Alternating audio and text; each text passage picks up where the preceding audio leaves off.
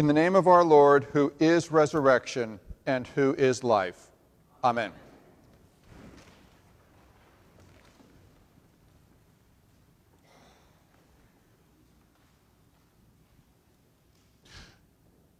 The gospel reading is from Jesus' prayer for the church, as it is given in John. Thursday was Ascension Day.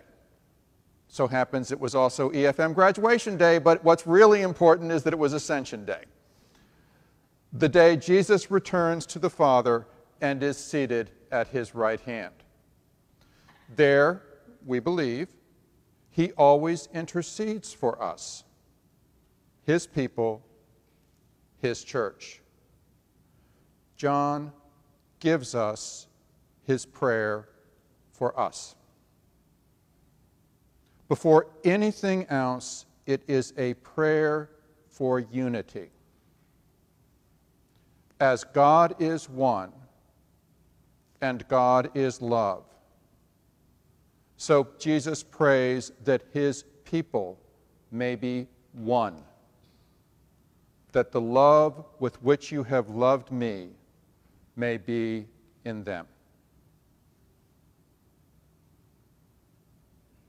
2 weeks ago in Buffalo, on a Saturday afternoon, a young man, deluded in his thinking and with hate in his heart, drove some 200 miles to a grocery store, Tops Friendly Market, at the heart of a poor and, in fact, segregated neighborhood. There he opened fire on the shoppers, killing 10. I wrote this sermon on Tuesday,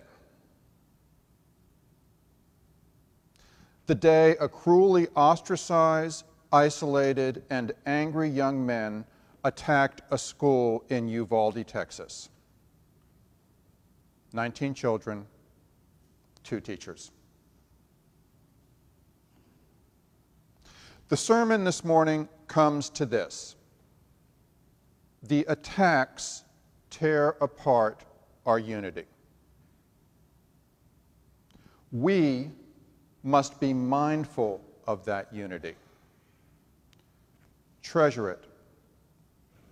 Meditate in our hearts on what it takes to be good stewards of it, to care for and preserve it. The stories of the victims are stories of innocence, of people living peaceable, simple, and faithful lives, the lives to which we are all called. In Uvalde, it was children, their parents, and their teachers. 4th grade teachers Irma Garcia and Ava Morales died sheltering the children. Among those in Buffalo, 2 caught my attention. Aaron Salter, 55 years old, was a retired Buffalo police officer working as a security guard in the store. He stepped in front of the shooter and fired. The shooter was protected by a bulletproof vest. He killed Salter. But Salter bought time for others to take cover. That is selfless courage. Pearl Young, 77, was a substitute teacher and active church member. 77, and managing a classroom. They all exemplify the life and commitments I can only hope to follow. In the early 1600s, John Donne wrote, "Ask not for whom the bell tolls, it tolls for thee." Church bells were tolled at a funeral, which was a frequent occurrence in plague-ravaged London. Donne himself, when he wrote those words, was recovering from a life-threatening illness.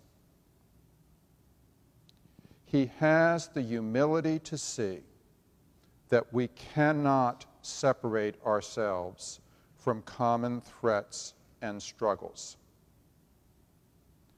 It is the common life, just as surely as it is the book of common prayer, the prayer of us all. There is a real unity between us. In 21st century, we might rephrase done something like this.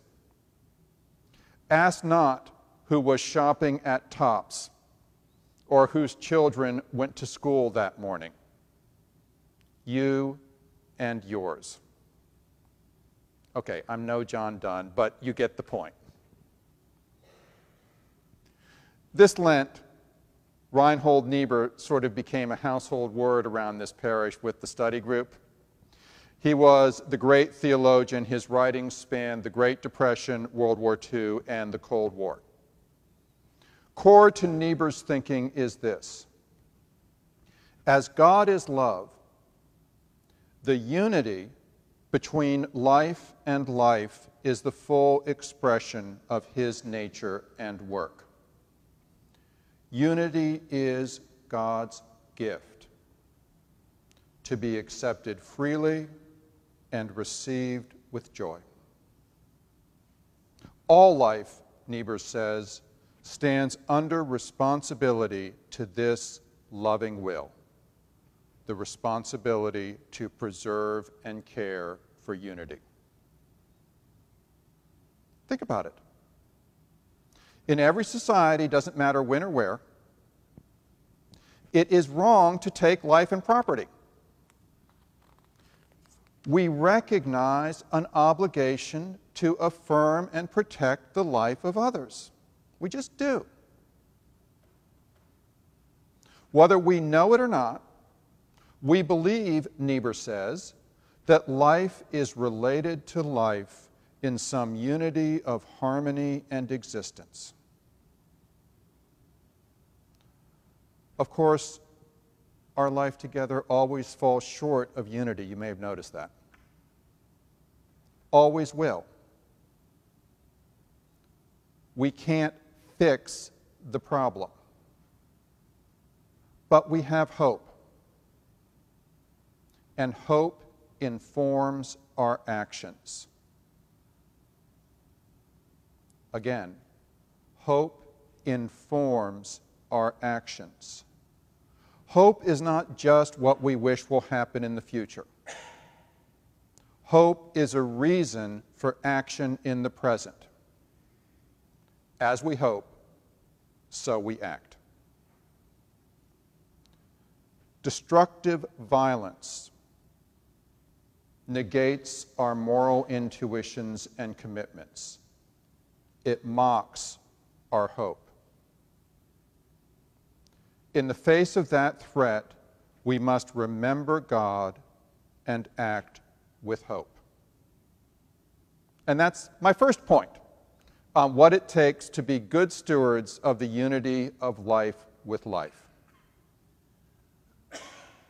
As God is love, unity is the fruit of His work in us and for us. By the grace of God, our hope is trustworthy and true. Jesus' prayer is that by that grace, those who are His own will know love and live in unity, that they may be one as we are one, that the love with which you have loved me may be in them and I in them.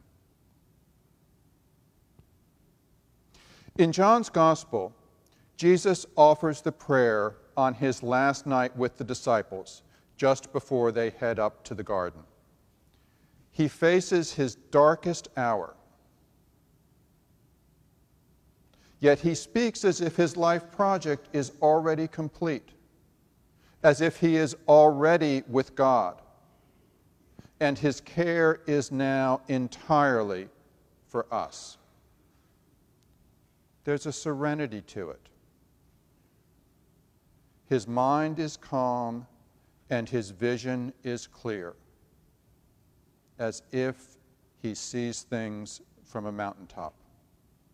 Or again, it's as if he is living in God's time and already sees the fullness of God's good purpose for us in this age and the age to come. His last words on the cross are, "It is accomplished." And with that, he gives himself to us. He prays in hope, but in the providence of God, he doesn't carry the burden of hope by himself. God's grace is our hope. You may have heard or seen the great speech Martin Luther King gave in Memphis the last night of his life. As he came to the end of it, he said, "It really doesn't matter with me now. I just want to do God's will." The eerie thing, of course, is he was assassinated the next day. Of course, what we do matters. King knew that. But our hope is not in ourselves. It is in the fullness of God's good purpose for us, and our part is to do his will. Jesus prays for us in hope. He gives himself to us in hope. His prayer and sacrifice give substance to our hope. Yet, honestly, it's difficult to hold this in our hearts and minds, difficult to see day in and day out what difference this really makes.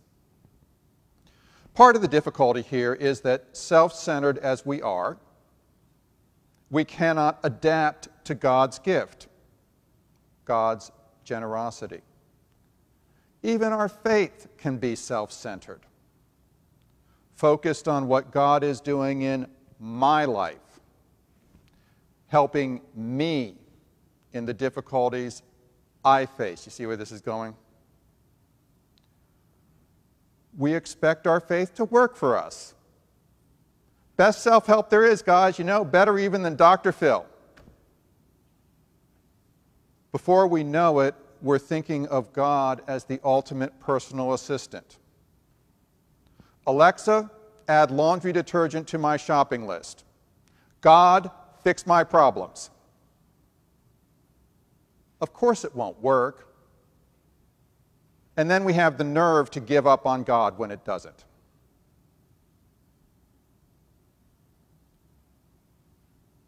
Jesus prays for us. What if, when we hear this, we remember that he prays for his whole church? He prays for me as a member of the church,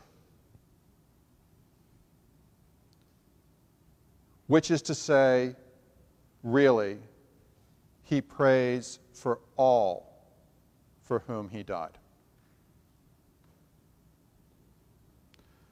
The knowledge that Jesus is praying for us is reason for humility.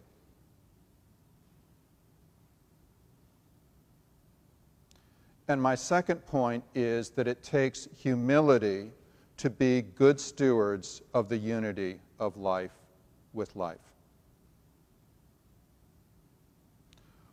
With hope and humility, we can be stewards of the unity that is God's good purpose for us. Will it make a difference? Well, to act as a person of hope is to turn away from the evils that come when fear and rage prey on my heart. With humility comes gentleness and reverence for others.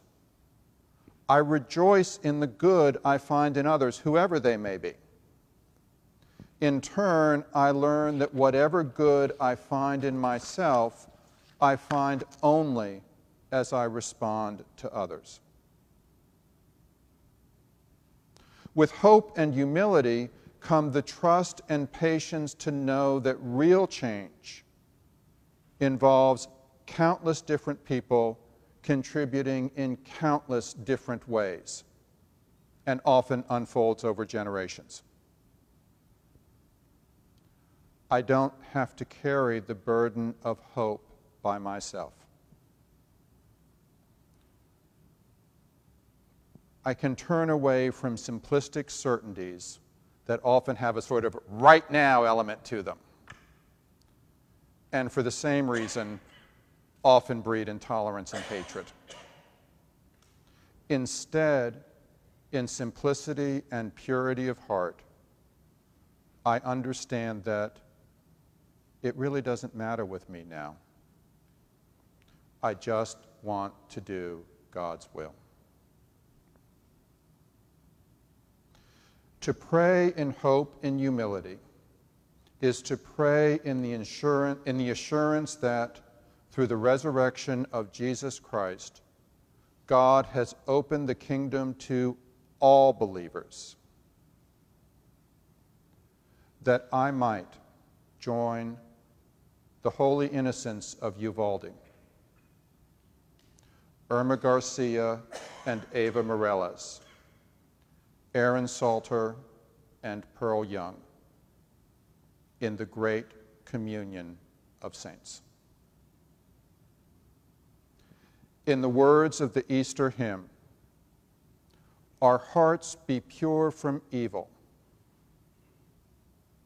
that we may see aright the Lord in rays eternal of resurrection light, and listening to his accents may hear so calm and plain his own all hail, and hearing may raise the victor's strain.